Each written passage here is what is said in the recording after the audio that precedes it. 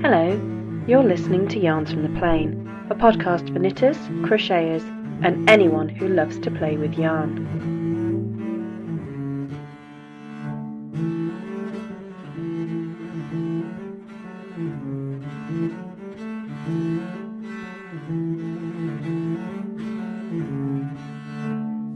Hello and welcome to episode 88 of Yarns from the Plane. Where do I start? Well, it's been a long time since I last podcasted, over 3 months. That wasn't intentional, and in fact I've tried to record this episode a number of times, but have been thwarted either due to a lack of knitting mojo or terrible sound quality. But, you know, I'm giving it a go now. Today is August the 18th, 2014. It's a Monday afternoon. I'm in my back garden. It's a little windy, and we do have a number of trees nearby, so I hope it's not too much effect on the sound quality. You may be able to hear some background noise of birds again, but slightly different. More on that later. So, this episode is entitled Where Do I Start? Because it does feel like I need to really tell you a little bit about what's been going on. I last recorded just before my birthday, at the end of April, and the plan was that, I'd spent, some of you who are listening will have picked up possibly that there was a lot of soul searching and contemplation going on, and so I decided on a fairly momentous sort of life-changing thing that, you know, I was going to put into place after the May Bank holiday. And that's the first May Bank holiday. Those of you who are familiar with UK bank holidays will understand that there's the May Day Bank holiday at the beginning of May and then the Whit Bank holiday at the end of May. So my plans were kind of in place for just after the May Bank holiday. And then on the 1st of May, I came home and found my husband at home, but without the car, without the company car. I thought nothing of it because they'd had a bit of a prang on the Monday and thought that they'd come to collect it early on. Although I couldn't quite understand why there wasn't a hire car, but I didn't think too much of it. And then I realised that the entire contents of the personal contents of the car were on the sofa. And it transpired that the company had decided that the position, which was a new position that had been created and which he had then been recruited for, wasn't working out. And they decided to tell him this at this point because it meant that he hadn't got to the end of his 6-month probationary period, so therefore they didn't have to, you know, give him his 3 or possibly I think it might have been 6 months notice in that particular position, and so they could let him go within a week with a week's notice. But actually they decided that they weren't going to give him a week's notice, and that actually the taxi was coming to take him home in half an hour. Yeah, it kind of threw us a bit sideways. My husband was quite insistent I should continue with my plans, but I just couldn't. I felt that one of us having something fairly life-changing going on at once was probably enough for most households to deal with. So the next 6 weeks were a period of him applying for a lot of jobs.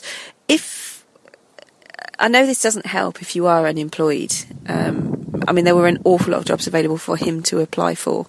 Now, that could well be because of his experience and the chemical industry being in at a point where they were looking for middle and senior managers. But there were, I mean, the first week he applied for 40 or 35, and the next week he applied for another 35 or 40. So it was just ridiculous. There were an awful lot there.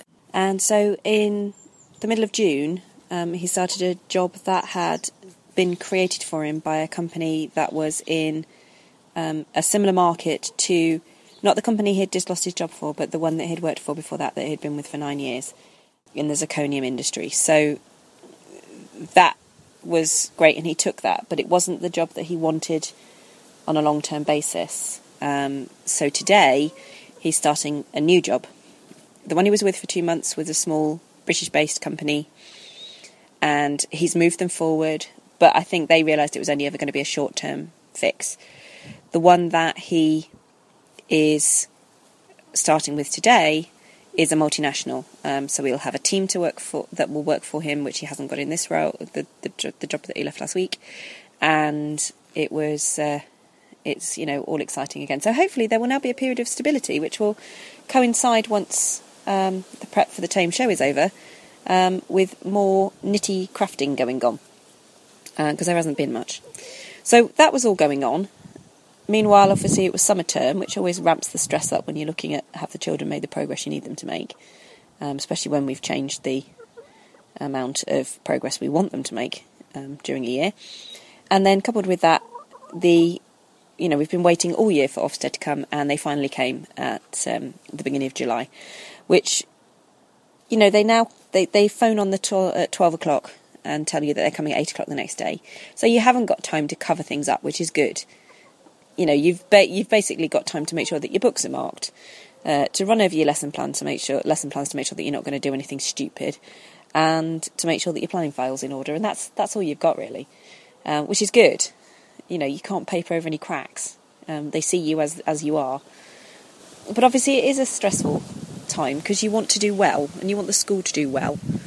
And actually we did. We came out with outstanding across all areas, which is no mean feat, especially as they changed the grading structure in September again. So lots of schools have dropped a grading. So if they were outstanding in the past, they might have dropped down to good.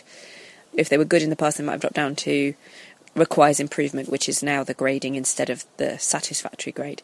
We were good with some outstanding areas last time, and this time we're outstanding all across the board. So, it's a recognition, I think, of the hard work that we've put in. But obviously what we need to make sure is that the hard work continues, because there are always things that could be improved in teaching, always. So that kind of did, the whole of this last term meant that I wasn't doing a lot of knitting and crochet and everything else. I've done a bit, and I've done a bit of spinning, and I've done a lot of sewing because I'm sort of ramping up for the Tame and Oxfordshire show. But what I thought I would do is that I would actually give you a nice catch-up of some of the non-crafty things that had happened, and then I'll catch you up with the crafty things. I have actually just recorded a chunk that then didn't get recorded, so I don't know if, and I can't remember if I've spoken about the things that I was working on in the last episode or not. If I haven't, then brilliant. If I have, then apologise, because you're going to get it twice. I promised Kath Wood and Joe Shiny Bees that I would get an episode out today, but I also know that the other things I needed to get done today is not going to get massively edited. So, in episode 87, I was working on the Travelling Woman shawl using my Ginger Twist Studios yarn that I got in the Caithness Craft Collective swap, and I finished it. Hey, finished it sort of towards wit. So that was that's lovely. Purple.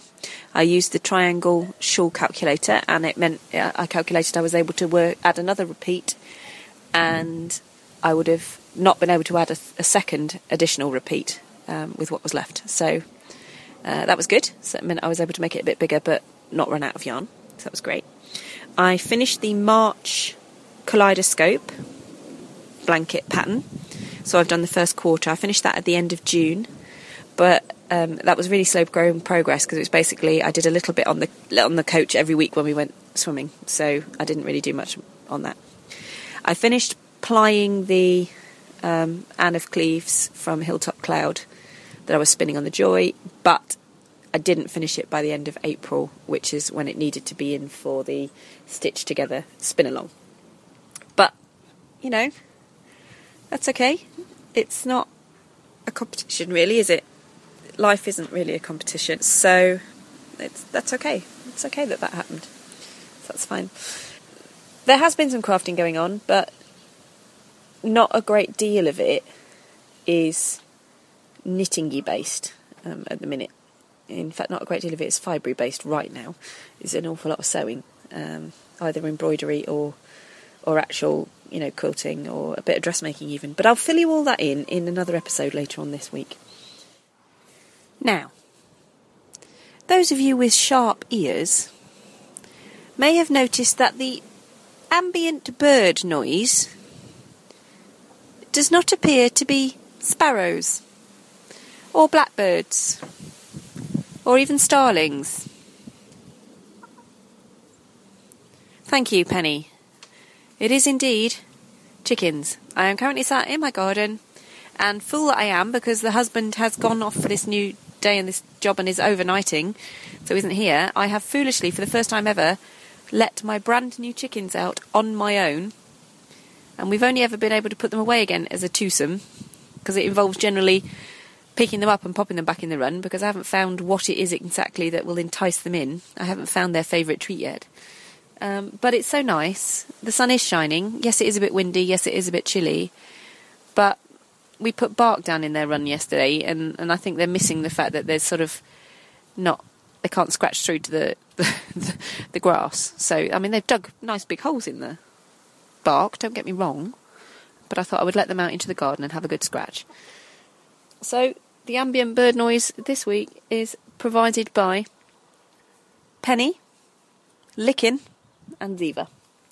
Penny and Lickin, it's Henny Penny and Chicken Lickin, obviously, because I'm nothing if not silly, are a hybrid chicken called a Ginger Nut Ranger. I can't remember what they're crossed with, but they are a nice reddish brown chicken with white feathers and, you know, smallish combs and smallish wattles. They're a medium-sized hen, and at the minute, because they're quite young, they're only pullets really, they're laying smallish eggs. Ziva is a Miss Pepperpot, which is a cross between, I think it's a Black Rock and a Marron, and she's got dark feathers. They're black, but with a gorgeous glossy green shade to them. She's got a little bit of red around her head and neck feathers. And my husband and I have been married 20 years this year, so, you know, what else do you get your husband after a 20-year wedding anniversary present? But, yeah, we bought ourselves some chickens. So they came last Tuesday, so it's all been very exciting. And there are foxes in the neighbourhood, so I will only let them free range when I'm actually in the garden, which is why it could be interesting as to what will happen when I want to put them back in after I finish recording this, because, like I say, I've not tried it single-handedly before. But we'll see. We'll see how we get on. I'm hopeful that it won't be too horrific, too much chicken carnage. I'm sure it'll be fine. So I just could do with finding what it is that really makes them go bonkers. I've seen other people's hens go crackers for sweet corn or grapes, but these don't seem that bothered by that at the minute. They did get a bit excited when I put some cauliflower outer leaves in just before, but then they gave it a bit of a peck, and then it was like, oh right, okay, this is a bit boring. So at the minute they're just enjoying scrabbling around and having a good dig. They're rotivating the soil nicely, which would be quite good. Although our back garden's beginning to look a little bit like the good life, because I have built a raised bed that's got carrots and onions and parsnips in it, and I've got my broad beans and my tomatoes and my potato sacks. Yes, that was Licking. Yeah, I'm not so sure what's bothered you either. So there you go. If you wanted further proof of me and my eccentricities, it's the fact that I'm now keeping chickens here on the plain in a housing estate in Northwich, because that's obviously what you do.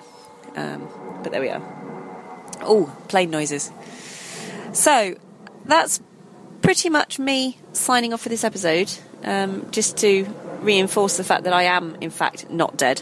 And what I'm going to do is actually write some notes for the next one, and I will give you another one later this week that will detail the crafting that I have done, and another one that will round up the 3 woolly visits that I've had in the last 6-7 weeks, because I have gone to 3 wool shows. So, I mean, obviously most of that was for social, you understand. In fact, you'd have been really impressed with me on Saturday, because I bought 2 mini skeins and some buttons, and that was it. But I will tell you all about that later in the week. Let's just ease back in and see if before the rain comes I can get these chickens back in the coop. All right. Anyway, until next time, take care. Bye. You've been listening to Yarns from the Plain. Episodes and show notes can be found at yarnsfromtheplain.podbean.com. Comments can be left there or at yarnsfromtheplain.blogspot.com, or you can message me on Ravelry, where I'm Tales from the Plain. You can email me at yarnsfromtheplain@googlemail.com, and you can also find me at Twitter, where I tweet as Tales from Plain. Go on, make yourself heard.